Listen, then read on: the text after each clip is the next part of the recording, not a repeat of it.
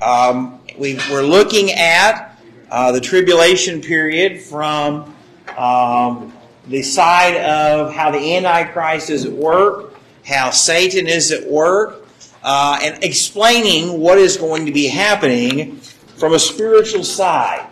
And we looked at how this beast of the sea is rising up. And we talked about the Antichrist, and we looked about who he is and where he comes from. We looked at what he's going to be like. We looked at his power, and we looked at why he is coming to be worshipped. And so those were our verses in verse 1 through 7. Now, there are two major ways that people interpret the book of Revelation, right? And we always have to be reminded of that. One, where the book of Revelation is a revelation of things to come, right? That this 7-year period is a literal 7-year period where the Lord works in the lives of the Jewish people, especially to accomplish Romans 10 and 11, all right? That Israel's rejection was not final, that they are going to be brought back in. The second one is that the book of Revelation is already have happened, right? And so this is written to churches, right? The abomination of desolation was what happened to Rome, and that Christ is reigning now, that Satan is already bound. And so it's not to the Jewish people, it is to the church of that day and to apply. I hold to the first position, okay? But there are many who hold to the other one, all right? And so we're studying it from that point of view, that this 7-year period is God working in the Jewish people, all right? And so when we come to verse 8, all right, we've been looking at what the Antichrist is doing, how he is at work, and we see this warning, but also this encouragement to those who are alive. All who dwell on the earth will worship him, whose names have not been written in the book of life, of the Lamb slain from the foundation of the world. If anyone has an ear, let him hear. He who leads into captivity shall go into captivity. He who kills with the sword must be killed with the sword. Here is the patience and the faith of the saints. And so what we see here is, how can anybody who has been living through this, understanding what's going on, have any hope at all? Right? When majority of the world's population has been killed by disease and famine, war, all of this stuff, the opening of the pit where millions of demons have been released upon the earth. And it says that all will worship him. All right, there's no doubt about that. The Bible tells us that it is going to be a time of abandoning any true love for God and a worship of the beast. And so that's why people say, well, I'll just wait till the rapture happens and then I'll get saved. No, it's not going to be that you're going to wake up one day and be like, oh, I'm just so glad all of my loved ones who are saved are gone. I think I want to choose the Lord now. No, I believe there will be a great hardening of the hearts because loved ones will be gone. Children will be gone. They will be taken up with the Lord. And so there will be this hardening of the heart. But it goes on to say, though, whose names have not been written in the book of life, of the Lamb slain from the foundation of the world. This is probably, in the book of Revelation, one of the most difficult verses, because depending on which translation of the Bible you have, it will read differently. And so, in order to understand that, we have to go just for a moment about translations of the Bible. There are many different ones. There are over 900 since the Bible was originally translated, all right, over 500 years ago. 900 different versions, okay? And so how do we know which ones to read, which ones to apply? Now, there are some, like the Message, that paraphrase. All right, it doesn't matter what the original language and the original text said. It's a general reading of a passage of Scripture, and this is generally what it means. All right? There are other translations, for instance, and I have a list of them tonight, and you're welcome to write these down and to do some research on them. All right? And so you have different translations used by different people. So the Christian Standard Bible is a new translation that seeks to be very committed to the original language, but also to make it very readable. All right? The Christian Standard Bible. And if you know anything about the Christian Standard Bible, it is pushed in the Lifeway literature. It is a part of Lifeway. The second version that is very popular is the English Standard Version. And it is a literal translation that tries to be faithful to the original, but also to the personal style of each Bible writer. It has been called sometimes the updated version of the King James Version. You also know the version that I teach out of is the New King James Version. We know that the original authorized version of the King James was 1611. All right. And then the fourth that I would say is the New American Standard Bible, which when it was originally created, it was trying to be as faithful to the original as possible, even if it didn't make sense when you read it. So there would be verses that would be very difficult to read because it was all about word for word, all right? No worried about some of the different things. I like all four of those translations, all right? All four of them. But if you are to read verse 8 in each one of those translations, it is going to read differently. Now, the NASB is going... Does anybody have a New American Standard Bible? I do. Who's got it? I do. Okay. I gotta find the verse though. Does someone have it pulled up that already has the NASB? I have it. Okay. All who live on the earth will worship him, everyone whose name has not been written since the foundation of the world in the book of life of the Lamb who has been slaughtered. So that says it's the book of life from the foundation. All right, now let's look what the New King James Version says. All who dwell on the earth will worship him, whose names have not been written in the book of life of the Lamb, slain from the foundation of the world. Now, when you read those are saying two different things. There are two verses in the book of Revelation that say almost the same thing. In Revelation 17, you can flip over there later or now, verse 8 are two very similar verses. And depending on which translation you like, will be how they are translated. So in the New King James Version, which I believe on this verse is most closely to the Interlinear Bible of 2011, all right, it would read like the New King James says. But when you flip over to the book of Revelation, chapter 17, verse 8, I believe it is translated more accurately like it says. And so in verse 8 it says, the beast that you saw was and is not and will ascend out of the bottomless pit and go to perdition. And those who dwell on the earth will marvel whose names are not written in the book of life from the foundation of the world, when they see the beast that was and is not and yet is. And so I believe the New King James Version gets it right in Revelation 17 and is a better reading in Revelation 13. If you want to read the Interlinear Bible, which is where you have the Greek or Hebrew, and then you have the English beside of it, it would read this. And will worship it all dwelling on the earth, of whom not have been written the names of them in the book of life of the Lamb, having been slain from the foundation of the world. And so here in this passage of Scripture, there are two ways to look at this. All right? And depending on your views will be what it says. And so the first possible order is that which the NASB says, that the names were written in the book of life before the foundation of the world. We see that in Ephesians chapter 1, verses 3 through 5.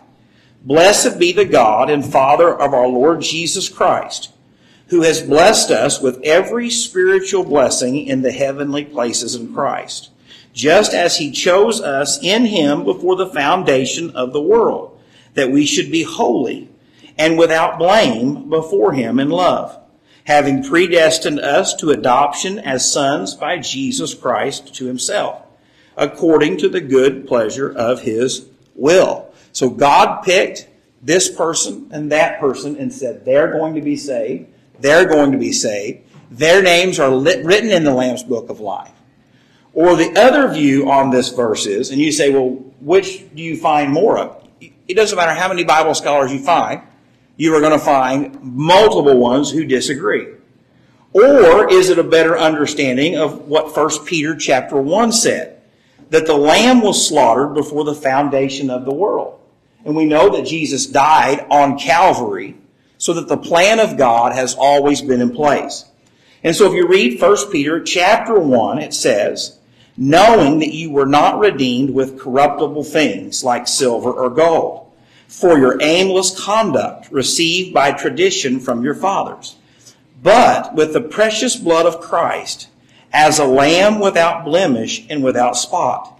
He indeed, talking about Jesus, was foreordained before the foundation of the world, but was manifest in these last times for you, who through him believed in God, who raised him from the dead and gave him glory, so that your faith and hope are in God.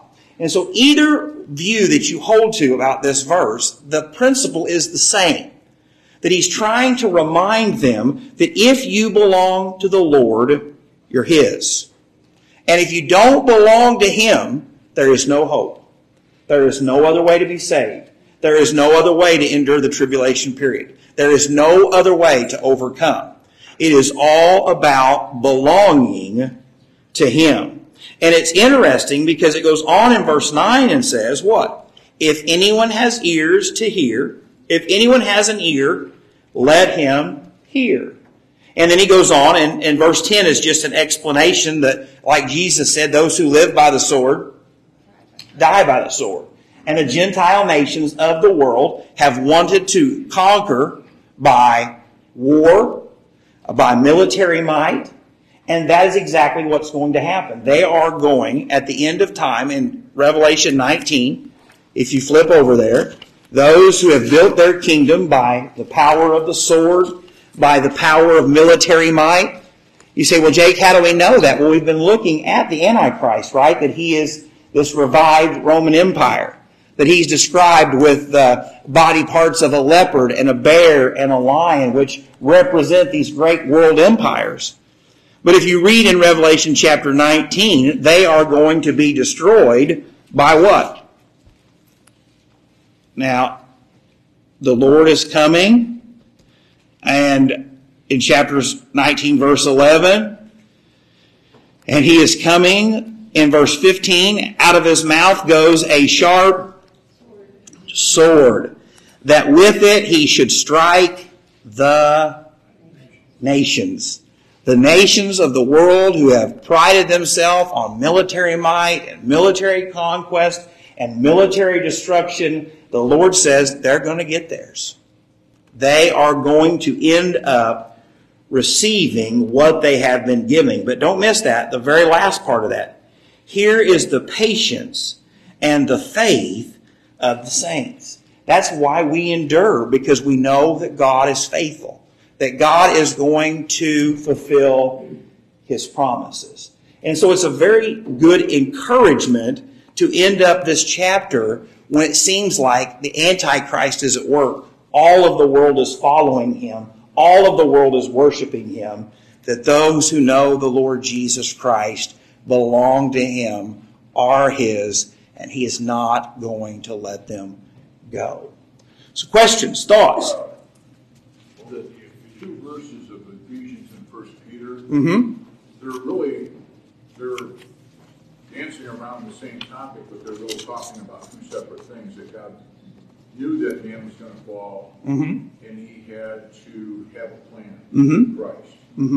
But also in Ephesians, that plan also, if you look at like Romans 8:29 and going on, that those he knew, he predestined. I can't give you the whole order of it. Yeah, those he foreknow, those he predestined to be conformed to the image of his Son. Son. So, Yeah. So this is a huge debate that we're not going to wade into tonight, all right? Over how is God sovereign? You cannot doubt that God is sovereign. He is in control. He is all-powerful. But yet, how does he exercise his sovereignty in regard to mankind? Right? Some people would say man is a free agent. They can choose to love God or not. Others would say man is so sinful and wicked and corrupt that they cannot choose God unless God first starts something in them. And so I actually have every verse in the New Testament that is used to fight about that. All right? John 6, 37, 44, Romans 8, Romans 9. And when we get to Revelation 17, we might, when we have to look at that verse, walk through all of that. I haven't decided yet. I'm still praying about it, all right? Because that is a debate that is bigger than me and you, all right? And I'm not trying to tilt. Oh, no, absolutely. But I'm just saying that there's two different things that God had planned before the foundation of the earth. He knew man was going to fall. Absolutely. Yeah, but I also think there that verse, too, that we always have to be very careful not to stop reading a verse, right? Just as he chose us in him before the foundation of the world, that we should be holy and without blame before him in love, right? And so how is he going to make us perfect and holy in love, right? A relationship with the Lord Jesus Christ.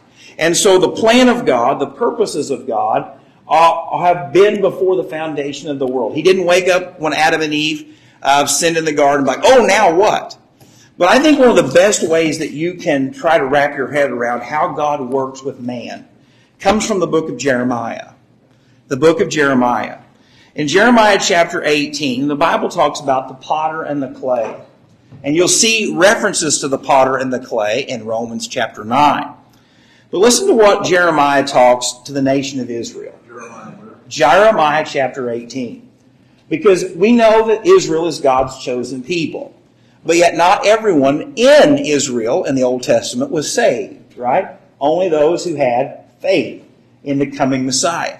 All right? And so in Jeremiah chapter 18, the word which came to Jerusalem from the Lord, saying, Arise and go down to the potter's house, and there I will cause you to hear my words. So he says, I'm going to cause you to hear what I want you to tell the children of Israel. And there I will cause you to hear my words. Then I went down to the potter's house, and there he was, making something at the wheel. And the vessel that he made of clay was marred in the hand of the potter. So he made it again into another vessel, as it seemed good to the potter to make. Then the word of the Lord came to me, saying, O house of Israel, right, the chosen people of God, can I not do with you as this potter, says the Lord? Look, as the clay is in the potter's hand, so are you who are in my hand, O house of Israel. The instant I speak concerning a nation and concerning a kingdom, to pluck up, to pull down, and destroy it. So he says, what does he say? When I speak concerning. So when God makes a declaration about something, a nation, that I'm going to destroy them, that I'm going to restore them, that I'm going to correct them. We see this in the story of Nineveh in Jonah, right? God makes a statement. A prophet declares the word of the Lord. If that nation against whom I have spoken turns from its evil, I will relent of the disaster that I thought to bring upon it. And the instant I speak concerning a nation and concerning a kingdom, to build and to plant it, if it does evil in my sight, so that it does not obey my voice, then I will relent concerning the good with which I said I would benefit it. Now therefore, speak to the men of Judah and the inhabitants of Jerusalem, saying, Thus says the Lord, Behold, I am fashioning a disaster and devising a plan against you. Return now, every one from his evil way, and make your ways and your doings good. And so God has a purpose and a plan. God has things that he's going to accomplish, how he's going to accomplish, but yet he then says, right, if you will turn, if you have been promised the blessings but then don't.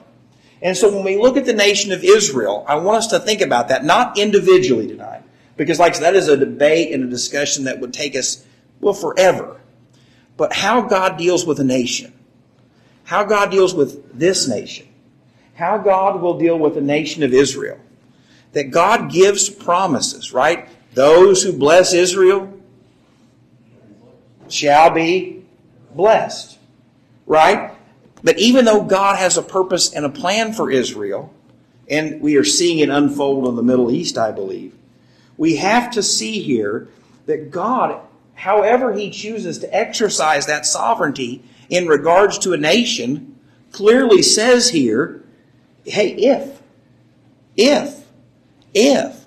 And so that is what we always have to come back to, is that God is sovereign. God has a plan and a purpose to accomplish, and what He wants to accomplish, and how He's going to accomplish it.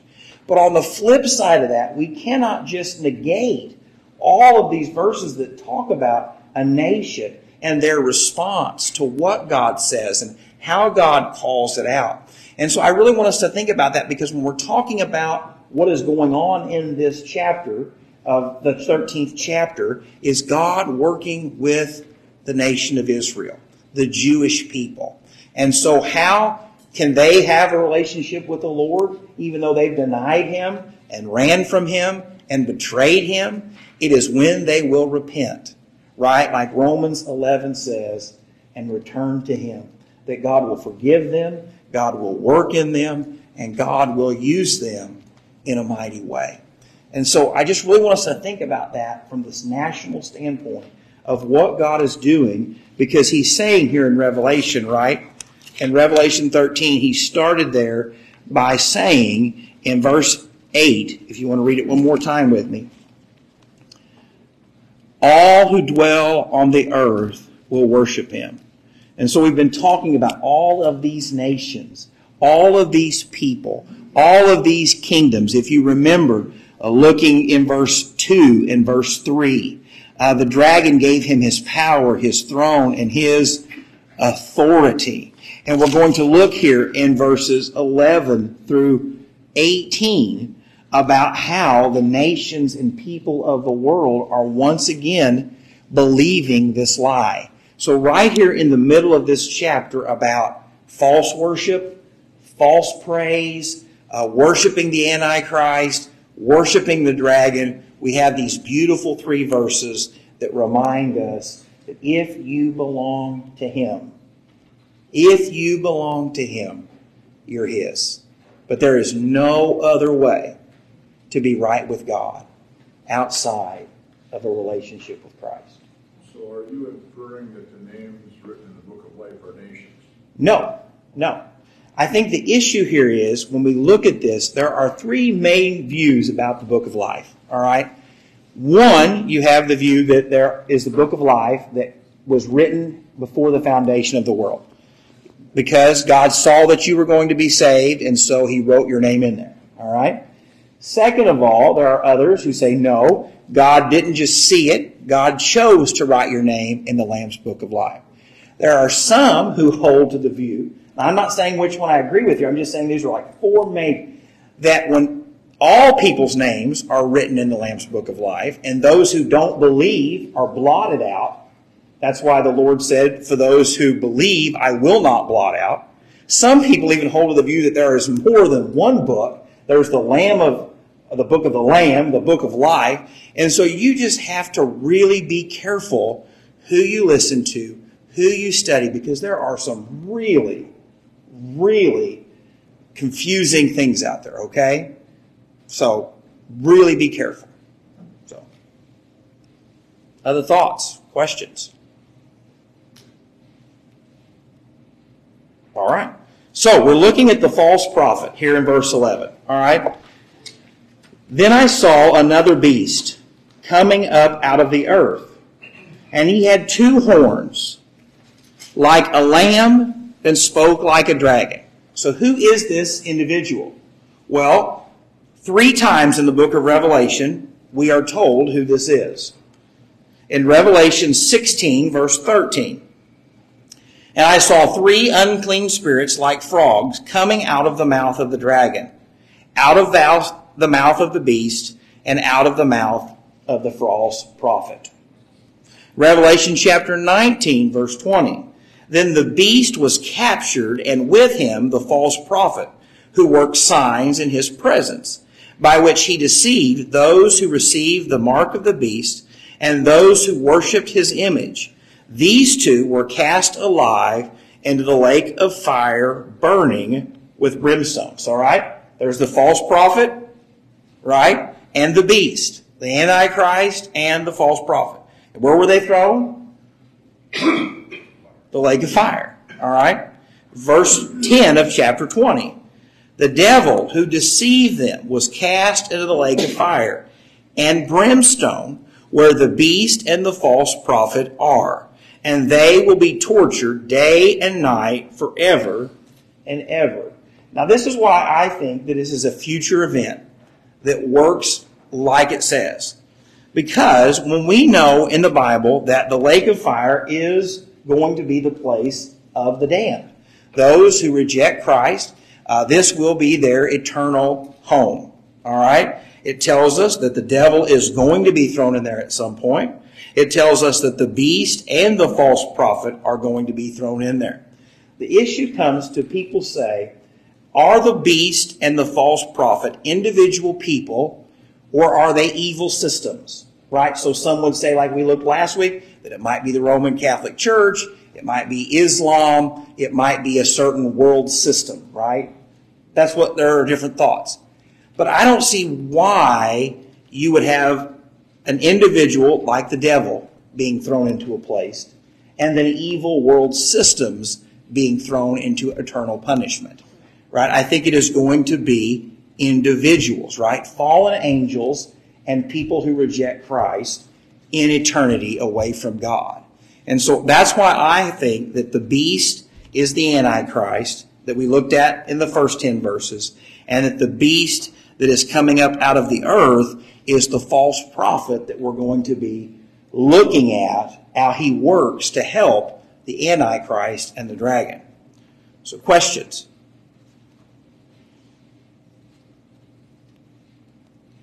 So what is he going to do when he gets here? Verses 12 through 15. And he exercises all the authority of the first beast in his presence, and causes the earth and all who dwell in it to worship the first beast, whose deadly wound was healed.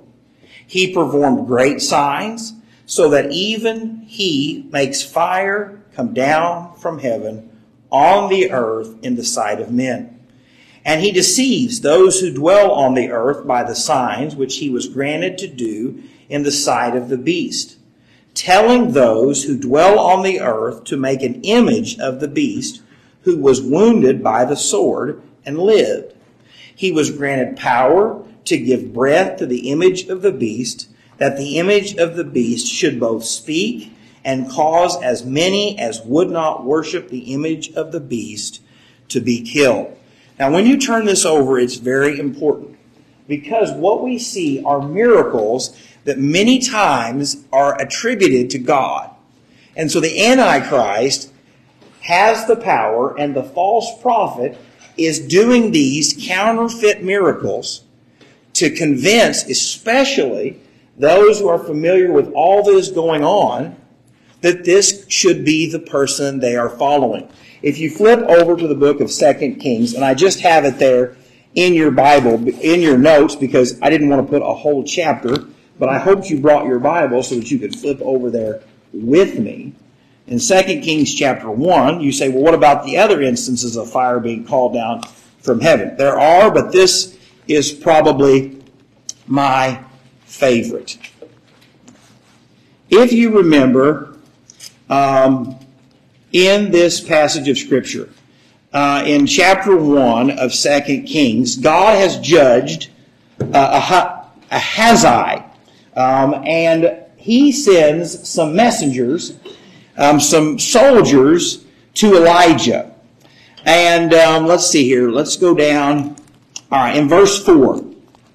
Now therefore, thus says the Lord, you shall not come down from bed to which you have gone up, but you shall surely die. So Elijah departed," in verse 4. "And when the messengers returned, he said to them, why have you came back? So they said to him, a man came up to meet us and said to us, go return to the king who sent you and say to you." And so he goes back and he tells this message to the king. And if you read in verse 7, he says, well, what kind of man was it? And they said, a hairy man wearing a leather belt around his waist. And he said, it is Elijah the Tishbite. He says, I know who that troublemaker is.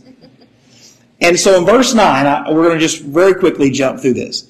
The king sent to him a captain of 50 with his 50 men.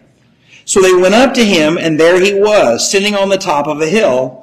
And he spoke to him, man of God, the king has said, come down. So Elijah answered and said to the captain of 50, if I am a man of God, then let fire come down from heaven and consume you and your 50 men. And fire came down from heaven and consumed him and his 50.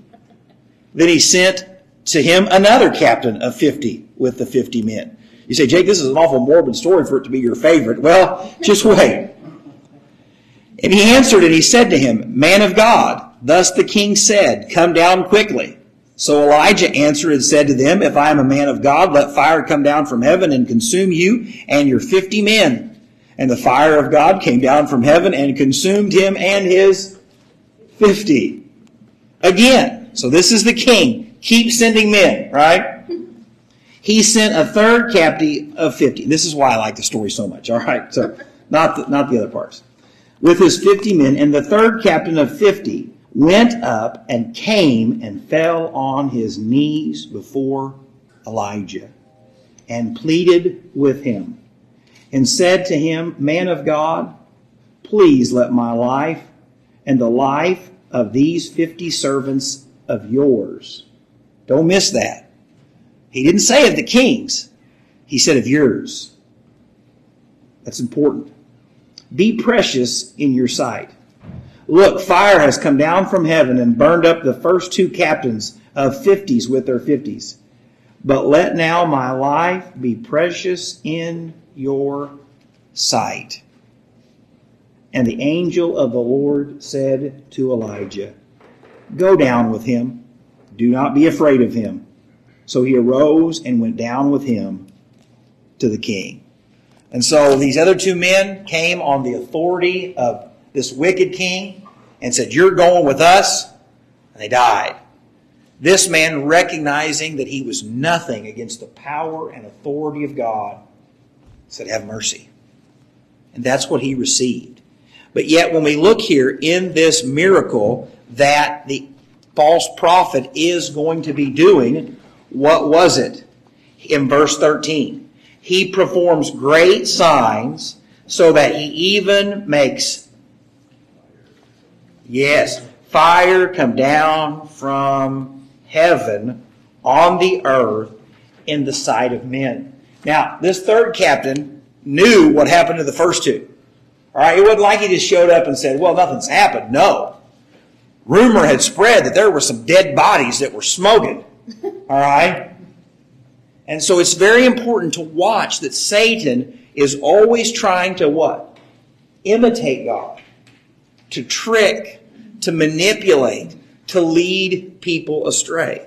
The second miracle that we see from this passage of Scripture, in the 14th verse, if you go down there, telling those who dwell on the earth to make an image of the beast who was wounded by the sword and lived. Well, if you remember in Luke chapter 22, Jesus healed a man who had a head wound from a sword. In Luke 22, then when those around him saw what was going to happen, they said to him, Lord, shall we strike with the sword? And one of them struck the servant of the high priest and cut off his right ear.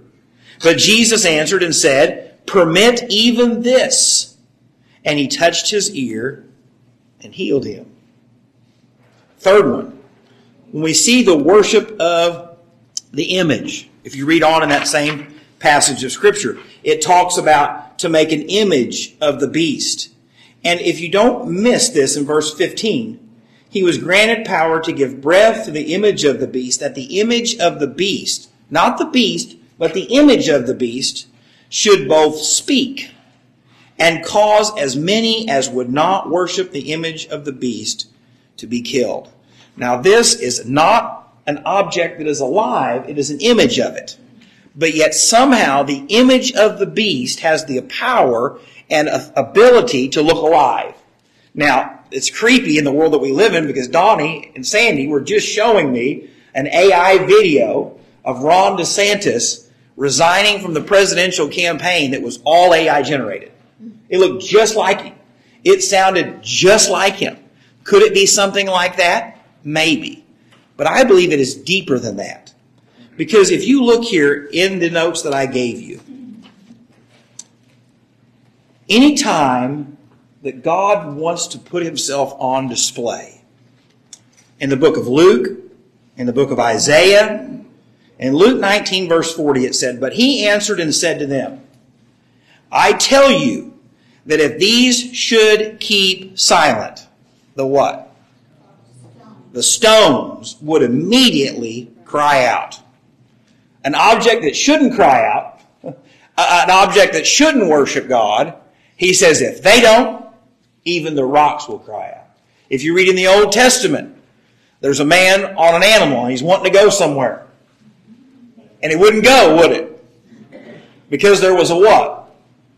Angel with a flaming sword, right? Out of the mouth of a donkey, right? Or whatever the King James says, right? But look at verse Isaiah 55, verse 12. Again, "For you shall go out with joy and be led out with peace. The mountains and the hills shall break forth into singing before you, and all the trees of the field shall clap their hands." Now, they're not clapping their hands. It's the imagery of what? Something miraculous, something declaring glory to God that is not naturally possible. And the Antichrist and the false prophet are going to make this image, which shouldn't be able to command, shouldn't be able to declare, shouldn't be able to give instructions, to do that. And look what he does there in the end of verse 15. He was granted power to give breath to the image of the beast, that the image of the beast should both speak and cause as many would not worship the image of the beast to be killed. Very similar to what we see in the story of Daniel, right? Those who would not bow down and worship the image, they were... Okay, yeah, I guess you've ever read that story. So, yeah. So we see the same principle. If Satan cannot get the worship, death is the alternative. But yet he works trying to convince as an imitation to what Christ does. That is why the New Testament warns us about those who preach another gospel. We're warned that Satan appears as an angel of light and that we should not be surprised that his followers appear that way. So many times we think that Satan wants to work, and listen, I'm going to say this and it's going to get me in trouble, and I don't care. Okay. I see nothing wrong with a 4-year-old girl dressing up as a princess getting candy, all right? But I think all of the dark, evil, skeletons, witches, all of that stuff around Halloween, Christians should not be a part of it. I don't believe you should stop by houses that are decorated and celebrated. I don't think Christians should do that, all right? If you don't like it, I don't care. That's what I believe, right? Shouldn't celebrate what's in the dark, all right? That's where we think Satan works most of the time. And he does, right? There are people who are in spiritual bondage. I believe there are people who are struggling with demon possession, with demonic influences. I believe all of that. But Satan, to quote Adrian Rogers, would just as much like to send you to hell from a church pew as he would a bar stool. Getting you convinced that you are sitting in a church right with God and not be. That should be our greatest concern. And as a pastor, that's what we preach continually. Being a church member doesn't get you to heaven. Being baptized doesn't get you to heaven. Taking the Lord's Supper doesn't get you to heaven. All of these things, all right? Why? Because churches are full of people who have done something at some point, and they think that's enough to substitute a personal, daily relationship with the Lord Jesus Christ. And it's not. Thoughts, questions on the text? And don't argue with Halloween. That was just my assessment. You can take it up with me later. Huh? In your Reformation Day when 95 pieces were nailed to the church door? Yeah. Yeah. Same day? Yeah. Beginning of the Protestant church? Yeah. Oh boy. That got me in some trouble. Anyway. I just figured I'd help you and throw another thing at it. Antichrist is military, basically. Well, an economic power, a political leader. Yes, it could be. Yeah. The beast here we're talking about, the prophet, is, I'll put it this way, would he be like, very loosely, worship leader? He is causing people to worship the Antichrist, yeah. Yes. So a religious. So, for instance, like I said, why not just get everybody mad at me at one time? That is why for so long it was always thought that either Islam or the Roman Catholic Church fit this bill. Right? Because it talks about Rome, it talks about the seven hills, it talks about all of that, okay? And it's the two religions that are in every country at this point, right? And so that was why that was always tied together. Can we say that for certainty? No, I'm not going to say that. But it has to be something along that lines of some kind of a religious worship of the first beast. So, which is controlled by Satan. Which is controlled by the dragon. Yeah, the unholy trinity, right? Dragon, Antichrist, false prophet. Father, Son, Holy Spirit, right? An imitation, a knockoff of what God is doing. So, all right, third and final thing, and I'll be done, and you can stone me on the way out. All right? Still talking about the influence of this false prophet. He causes all, both small and great, rich and poor, free and slave, to receive a mark on their right hand or on their foreheads, and that no one may buy or sell except one who has the mark or the name of the beast, or the number of his name. Here is wisdom. Let him who has understanding calculate the number of the beast, for it is the number of a man. His number is 666. I told you a couple weeks ago, if you remember, that there are some faiths, for instance, the Seventh-day Advent, who believe that worshiping on Sunday is to take the mark of the beast that is the Antichrist, that is the false prophet that Rome has told us to worship on. I disagree with that. All right, I don't believe that worshiping on Sunday is partaking of the false system that denies Christ. Okay, I don't believe that. I believe that we should worship on Sunday. All right, I believe we should worship every day. Okay, but what does the word mark mean? All right, and I've got that for you. The New American Commentary states the word mark is a translation of the Greek word cherubim. It can mean sculpture, engraving, a stamp, or a sign. And it is only used one other time in the New Testament outside the book of Revelation. The Apostle Paul references it as a sculpture in Acts 17. Right? Where else does it say it in the Bible? Therefore, since we are an offspring of God, we ought not to think that the divine nature is gold or silver or stone, something shaped by art and man's devising. Okay? There are your example. Now, it's very important because depending on how you view the book of Revelation, right, the mark can be anything that is anti-God, anti-Christ, right? It's the system that you are following. And so for those who would say, well, Christians are looking for a time when they're not going to be here, we're asleep at the wheel. When you can already take this mark of the beast by following anything that is anti-Christ, that is believing anything that is anti-Christ, that is standing in opposition of who Christ is, the spirit of the antichrists, okay? Or is it going to be a specific thing in this 7-year period that keeps you from buying and selling? Well, all we can do is look through the rest of Revelation and find out what it says.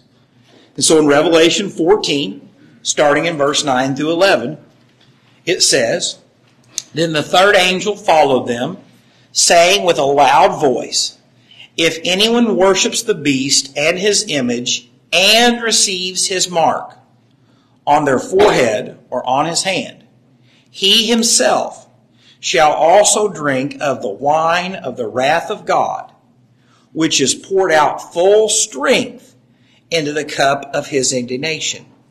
He shall be tormented with fire and brimstone in the presence of the holy angels and in the presence of the Lamb. And the smoke of their torment extends forever and ever, and they have no rest day or night, who worship the beast and his image, and whoever receives the mark of his name.'" So it's mentioned twice here in this section. If you read in Revelation chapter 16, "So the first went and poured out his bowl upon the earth, and a foul and loathsome sore came upon the men who had the mark of the beast and those who worshipped his image." Okay? So not only is there a specific eternal punishment, but there is going to be an earthly judgment for those who worship the beast. In Revelation chapter 19, verse 20, "Then the beast was captured, and with him the false prophet, who worked signs in his presence, by which he deceived those who received the mark of the beast, and those who worshipped his image. These two were cast alive into the lake of fire, burning with brimstone." In Revelation chapter 20, so chapter 19 is the judgment, right? The Lord destroys his enemies, judges those. And then in chapter 20, if you want to flip there just for you to be able to look at it in its entirety. Revelation chapter 20, we're almost done, I'm sorry.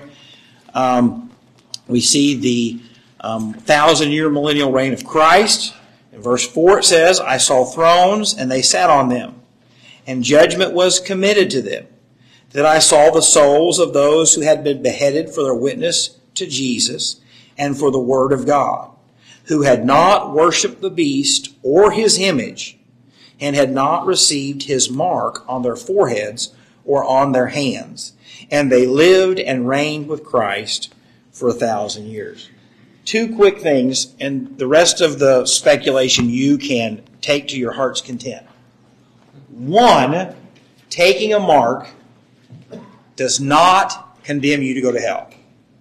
The mark is an outward sign of what your heart believes. All right? If we really believe that the sin that condemns you to an eternity in hell is rejecting Jesus Christ as your Lord and Savior, right? That blasphemy of the Holy Spirit. It can't be something that you put on you that makes you go to heaven, and it can't be something that you put on that makes you not go to heaven. By taking it, you are identifying as I have rejected Christ. All right? I am following the Antichrist's system. All right? I want to be fed, I want to be clothed, all of those things, okay? So now, some people will say, well, what is it? I don't know. And I'm not going to even act like I know. What I see here is a mark on the hand and the forehead. Could it be something under the skin? Possibly. Could it be something? I don't know. I can't even begin to speculate with you. But I want you to see the main point here is that it is an outward sign of what the heart believes. And that is very important. It's very important to be reminded. Very important to be reminded of that always. That it's an issue of the heart. Because if you remember this, right, before in verse 4 of chapter 20, it said, who had not worshipped the beast or his image, and had not received his mark on their foreheads or on their hands. Right? It was the worship. It was the worship first. And because I'm worshiping him, because I'm following him, I want this branding. Now I'm going to make another statement, and it's not going to be very popular. And that's okay. Yeah, I'm going to say it anyway. So in the Old Testament, why is it that God did not want the children of Israel to cut and mark themselves? It was to set themselves apart from the nations that inhabited Canaan. Absolutely. Most of those marks and cuts have a religious nature of their religious systems. Absolutely. So if you wanted to know who the Canaanites worshiped, just look. I've got the sun god, or I've got the god of fertility, and this cutting mark means this, and this means that. And so God said, when they look at you, and they ask who you worship, you can tell them, I worship the God that's not made by hands. Or I worship the God who hung the stars in the sky. I worship the God that told the sea it could go this far. All right? And you can't see. Huh? And you can't see. All right? Now this is important. Because I get in a lot of trouble for this, all right? So backing up to the original text, if you look at different translations, Absolutely. and in linear, that 666 also is portrayed as 600, 60, and 6. It's not all one number. It's 600, 60, and 6. Yeah. And I think there's an importance to that, but I can't explain why. Yeah. Well, That's the way the Greek would read. It had it split up. Maybe they had core math back then. I don't know. the big thing is the purpose is, you have to remember, right? There are like 8,000 different opinions of the 6. It's the number of man, right? It's the number of not completion. It's not the 7 that we would attribute to the things of God. And so I can't tell you what it's going to be. I can't tell you what it's going to be like. I can just tell you what it says here and what it's going to allow you to do or not to do, what it's going to keep you from doing and doing. But I really do believe it is an outward mark of saying, I worship him. Just like in the Old Testament, the Canaanites said, I worship him by him. All right. That's not a sermon on tattoos or whether or not you should have them. I'd be more than happy to talk about that anytime other than now. All right. But I think it's very fitting that that's what God told them here, to be identified with who you are identified with. And then in the very end, when the Antichrist and the beast and the dragon want you to declare your loyalty, they want some kind of a mark to identify who you belong to. But yet we know that we identify with the Lord, right? So, questions, thoughts? The hand and the forehead is very specific. It is. I mean, it leaves any room for, well, maybe that's a sign or something. To me, it's very literal. But we also see, though, right, that in different parts of the book of Revelation that the children of God have a name on their head, too. And so, identifying with Christ, right? So, yeah, absolutely. It very well could be something in the hand, on the head. When you look at different religions in the world, you'll see a lot of them have head things. You'll see a lot of them have hand things, beads and different tattoos. So could it be a chip? Could it be, how God is going to allow that to happen, I have no idea. But you're right, it is very specific why it mentions hand and head. Hand and head. So Jesus mentions that with the Pharisees. They had the phylactery that was on the head and the hand. Absolutely. Absolutely. Some Bible scholars even view it's a representation of the way you think and what you do. Right? You work with your hands and think with your mind. And so it is a total abandonment of the things of God, the influence of God, in how you think and how you do. And it would be visible. And it would be, yeah. So, like I said, I think it's very important to know what happens there, because it says, right, that, exactly what it says. And so it's just very, very, very, very important. So, other questions? The right hand. Mm-hmm. Yeah. And so some people have said that's even because that is the dominant hand for most people. Well, my wife, she's left-handed, so she says she's fine. But no, that's a joke. But it is a serious deal because why? It is a total abandonment to the Antichrist. It is a total abandonment to who he is, to what he's doing. And what you've seen, that those who don't take the mark, remember what it said there, and don't worship the image of the beast, they will be killed. It's not I'm going to get it, I'm going to hide it. No, you're not going to be able to hide it. They're going to know whose team you are on. And so we know about the buying and the selling and all that. So it's just, like I said, be very leery when you hear things like the leader of the Russian Federation or whatever they call themselves now saying, I'm getting involved in Israel's doing because there needs to be a new world order. That's a scary thought, right? When you look at that great empire from the north, right, who is now allied with this great empire from the east.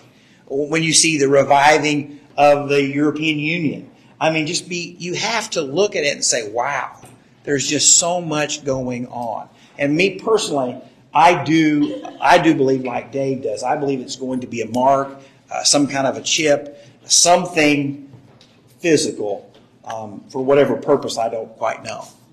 But something's got to take out the Dome of the Rock if you're going to have a third temple. It's going to happen. If the militants can shoot up their own hospital and blame it on Israel, they could do the same for the Dome of the Rock. So. And if it was anything like a computer chip or something, they could scan from way over here. Well, you're seeing it. I mean, what was it in the 80s? They started putting chips in dogs in case you lost. Maybe it was in the early 90s. Right. If you lost your dog, they could chip it and find it. I mean, that is very, very plausible. Yeah. But if we believe that we won't be here, right? I believe that we will not be here. Yes. Yeah. But if that does not happen, you want to still be prepared. Yeah. If you're here and that's going on, you want to identify it. Yeah. Well, either you do it or you die. I mean, that's your choice. But, the one thing is this mark has to be a voluntary thing. They can't tie you down and mark you. And that be it. How do you know that? Well, it has to be a choice. You choose to worship the image of the beast. Just like Daniel made the choice, right? You have to eat the food. I'm not going to eat that. I'm not going to not pray, right? Well, I've been told too that you can't make a horse drink, but you sure can give him enough salty stuff that he's got to drink. Yeah, so I think definitely the enticing of watching your kids starve and watching your family fall apart, is a strong influencer. But I still think that each person has to make a choice to either reject the Lord Jesus Christ or accept him. And if you reject him, then you worship the beast, then you'll take that mark. Reminds me of Jacob back, if you remember when Columbine occurred. I don't know if you were a baby back. Never mind. But anyway, there's a book called She Said Yes. And there was a girl, high school girl, who was a Christian, and she was in the library, and he asked her if she believed in God, and she said yes, and he pulled those riches. Yeah. So the name of the book is She Said Yes. So she chose to stand on with God and know that she was going to die. Yeah. And that's what we will have to face if we do have to be here. Yeah, or those that are saved from the 144,000 Jewish evangelists. I believe the 144,000 are the only one that God protects all the way through the tribulation period. The 144,000 and the two witnesses were protected for a period of time, right? But yeah, I think for the rest of those that are being saved, it's a believe in Christ and die, right? And sometimes I think we would say as believers that would be the easiest thing, right? Get saved and go to heaven. But it's the how you get to heaven part that's not going to be the pleasant, Right. So If you got saved and just was raptured, that'd be cash money. But I don't want to be saved and then persecuted. That's, never on anybody's radar, but yet it's a blessing to be persecuted for our faith. And fear, The end just game the of our fear. being saved isn't our necessarily getting into heaven. It should be us glorifying God. Absolutely. And Absolutely. the whole mark of the beast, if your name's not in the Lamb's Book of Life, then you're probably going to take the mark of the beast. It says you will take the mark of the beast. Any other thoughts? And guys, there is so much good out there to study about this. I mean, there is people like David Jeremiah, Adrian Rogers, John MacArthur. They do a great job, and they will talk like a week for each verse, okay? We do not have that kind of time, all right? We just can't go that slow. So